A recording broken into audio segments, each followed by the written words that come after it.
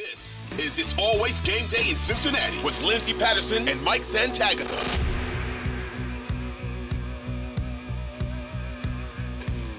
We are back on It's Always Game Day in Cincinnati. We'll get to the mailbag part of the show, but I have one quick question to get to. It was one that I was thinking about today when it comes down to these matchups. We're going to get to what the bracket looks like for the rest of the divisional round, but if you were the Kansas City Chiefs right now, would you want the Bengals or the Bills to win that game on Sunday? Personally, I'd want the Bills because if I was a Chiefs fan, I would feel more confident beating them because they've done it. But I could see the argument for the Bengals because you get a home game and you have to exercise that demon at some point, right? Like you can't just always be winless against Joe Burrow and the Bengals. I mean, in that scenario, if Cincinnati, again, it's going to be a tough matchup versus the Bills, but if they were to beat the Bills, Kansas City's like, yes, we get that AFC Championship game at home. And if you fell to the Cincinnati Bengals 4 times, I mean, you would have to name Arrowhead after Burrow at that point. I mean, there's just no way. At that point, it's in your reign because you play Kansas City the following year too, again. And more than likely, it's in Kansas City. Yeah. Yeah. So, I mean, I don't know. I think if I'm Kansas City, I would say Cincinnati, even though they haven't beaten them yet. It's just because of that home field. Not that it matters, because the Bengals showed that it doesn't really matter last season. We'll go ahead and get to some of the questions now. Car Prick says, who runs better in the snow, Joe Mixon or Samaje Perine? I don't think there's a ton of running backs that run better in the snow. Like I think of LaShawn McCoy and Jamal Williams as the only two that I know that like thrive in those type of environments. I think Mixon's the better runner, so I'll go Mixon. Although I think Perine's would be fine too.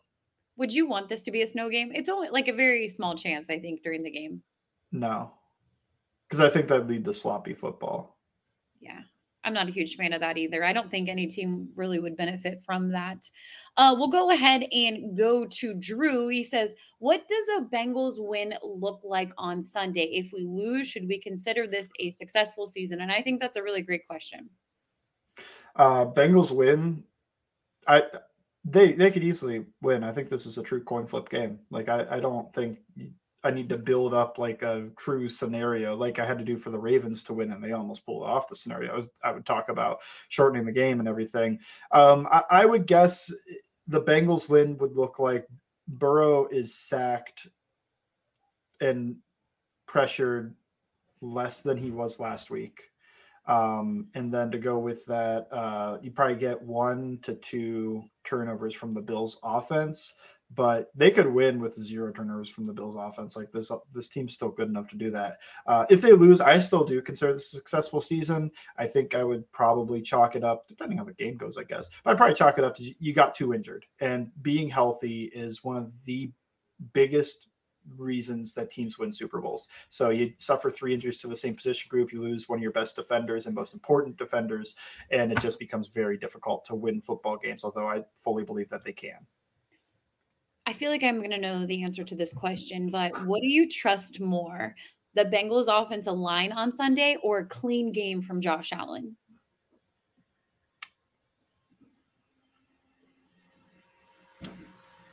I don't know. That's tough. Josh Allen's going to put the ball in harm's way. It's up to the Bengals to do something with that, because a lot of defenses don't. Like he'll throw it and it just doesn't get picked off, or he'll fumble and it goes out of bounds, or they recover it. I'm going to look something up real quick to answer this. My gut says Allen, because I just think this offensive line is very banged up. But I also think that the Bengals are going to have a game plan to protect their offensive line here. So Allen, yeah, he's had at least a pick in the last 3 games. Trying to see fumbles. Can't find a game log on his fumbles, but I know he's fumbled a lot too. I'll go Allen having a clean game, I guess. It's about even, though. I like the question.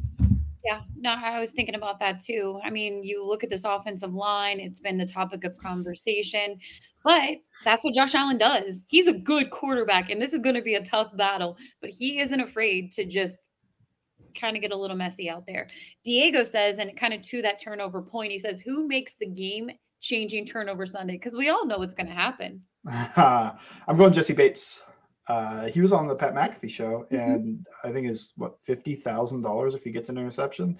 There's a little extra juice there to come down with that. So I'm going to go Jesse Bates. Who would you pick? I feel like I'm really, really, really, really going. I'm stretching here. I'm going to go Cam Taylor-Britt, the Rook. Okay. He is going to step up big time. A lot of talk when it comes to the secondary. I've done a couple interviews this week in Columbus, and they're like, well, how do you feel about the Bengals secondary with the Bills wide receivers and that matchup, what that's going to look like? He's physical, he's aggressive, and I feel like this guy's going to come up big. I want it to be just different guys every week than what we've seen in last year's playoffs, because it just feels like you go to that wild card game, it's a defensive play. You go to all of the games from last playoffs, it's a defensive play.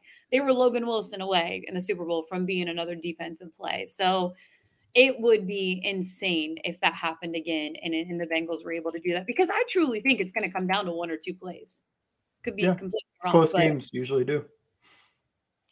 Stoff says, do we expect to get Bell or Pratt back this offseason? They have killed it this year, and I'm worried that the Pratt played his way into a bigger contract and we just can't give it to him.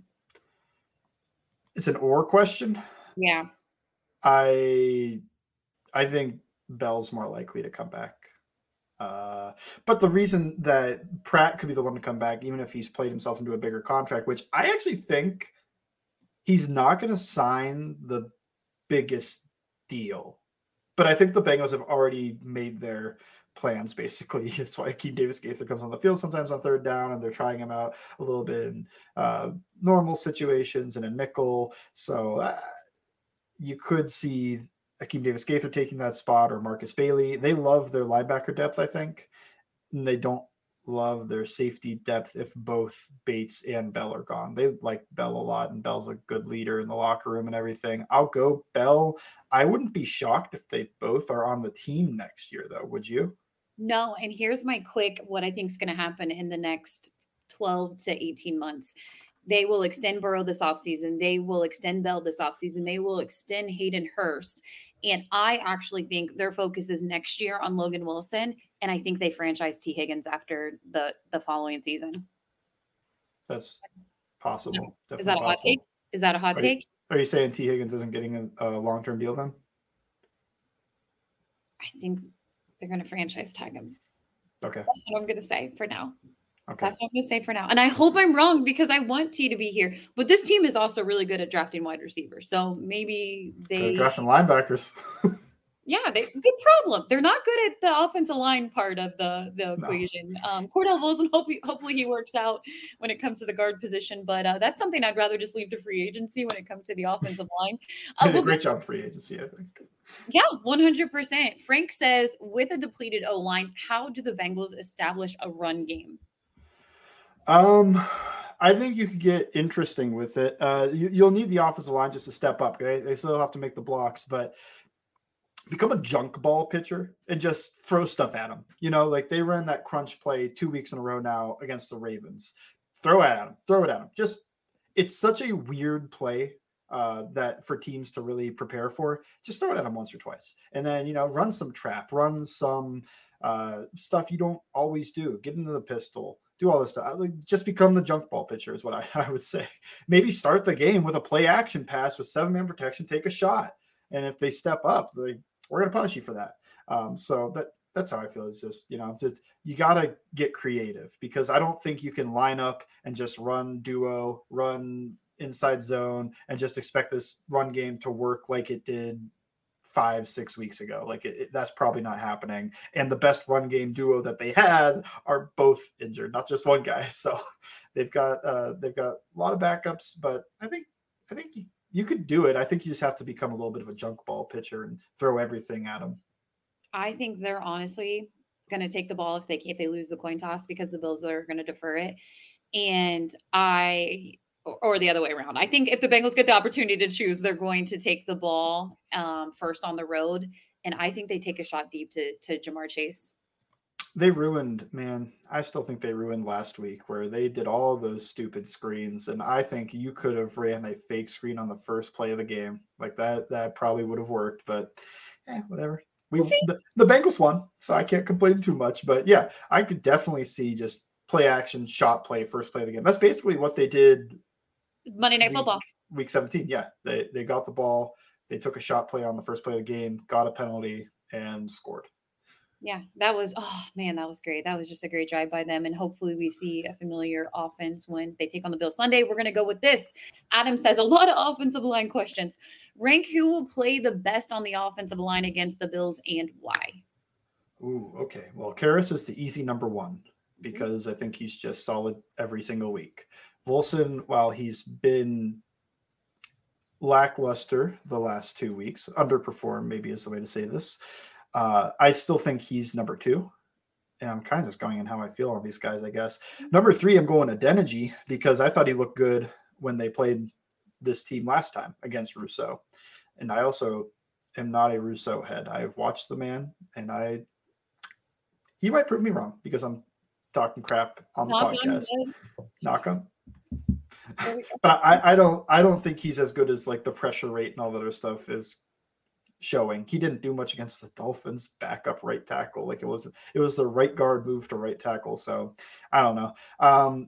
So I'll go Adeniji number three, and then I'll go Sharping, then Carmen. But I don't feel awesome about either one of that. I am still pretty nervous about Carmen. I know that he looked okay in his limited action, but full game, he's going to have to do some real protecting at some point.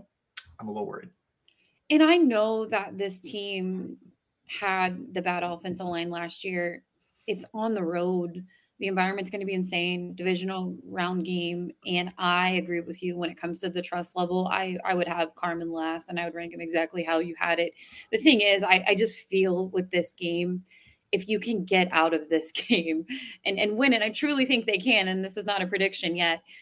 There's really hope that maybe Alex Kappa or maybe Jonah Williams could be back for that championship game. And that would be huge.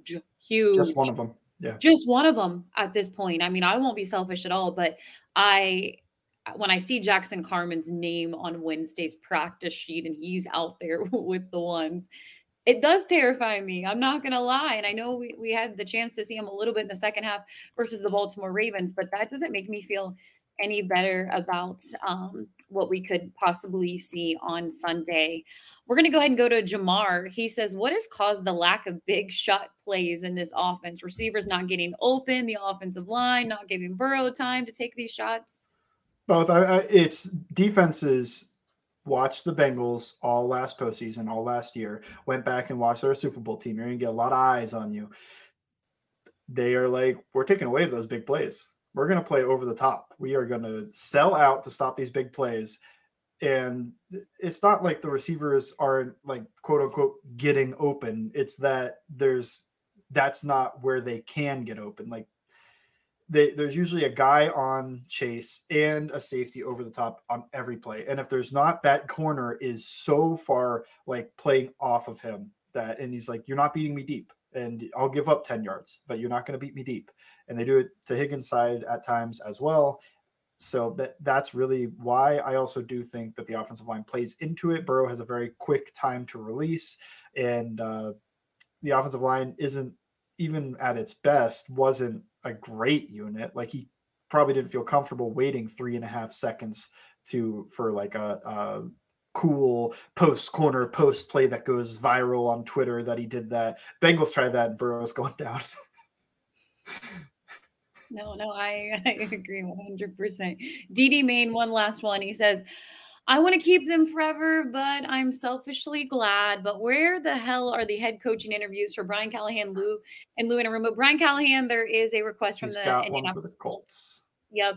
But I agree. It's been pretty quiet. Again, we've talked about it plenty on this podcast. I love everything about it. I was telling everybody, hey, you come to It's Always Game Day. I'll tell you how it is a little bit because I told you guys at the start. I was like, I don't think Lou Enrumo is going to get a job this offseason. You just look at what the NFL values, and Callahan fits, but he doesn't call plays. Like that's the one mark on him. But he's going to get interviews, like he's getting that Colts interview now. Lou, who I think is very qualified, is a defensive mind. The NFL doesn't care about that right now. He is older. NFL likes young. And I don't think they care that he worked his way up from like high school. Like that's so cool to me. And he has all these unique things about him because of his history, but the NFL doesn't care. And they just want a young offensive mind. Like that's really what they want. It took Vic Fangio till he was 60 plus to get his first head coaching job. Wade Phillips didn't get a head coaching job till he was very old. Dean Pease never got a head coaching gig. I'm just thinking of guys that they were defensive coordinators forever and they didn't get their gig. They didn't get a shot. So, I mean, that could just be what you're looking at. The Fangio one is I think in my mind, the comparison, because it's like he worked forever to get to that point. And he was a very good defensive coordinator in he was the defensive coordinator in San Francisco with Navarro Bowman and Patrick Willis. And he didn't get a head coaching offer out of that. He had to go work longer and do the same thing out in Chicago before he finally got an interview.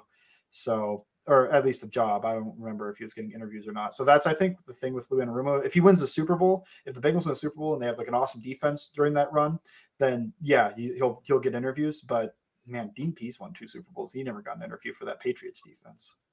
I'm just here for Brian Callahan, Lou Anarumo to show the world who they are in this playoff run and just say, you know what? You don't want me. Look what I'm about to do with this team. So I'm all about it. And the way you hear, I know Jesse Bates more than likely won't be a part of this team next year, but the way you hear Jesse Bates in his interview today with Pat McAfee talk about everything that Lou does when it comes to chemistry, the family, you can see, I will be completely honest with you, Lou was probably the one that was the most excited coming off the field besides Sam Hubbard after the playoff game. Fist in the air, just pumped, excited. And you could just tell, like, my guys did it again. And you want this guy in your locker room on the sideline. So again, selfishly, just like Twitter said, I want him to be on the staff next year. And I hope he gets to prove a lot of people wrong with what he can do. And, you know, the same for Brian Callahan. But next, it's time, prediction time, ready to get to it. What's going to happen? Is the season ending or contending on Sunday? I know, like putting my hands together. Like, let's go. It's always game day in Cincinnati. We'll be right back.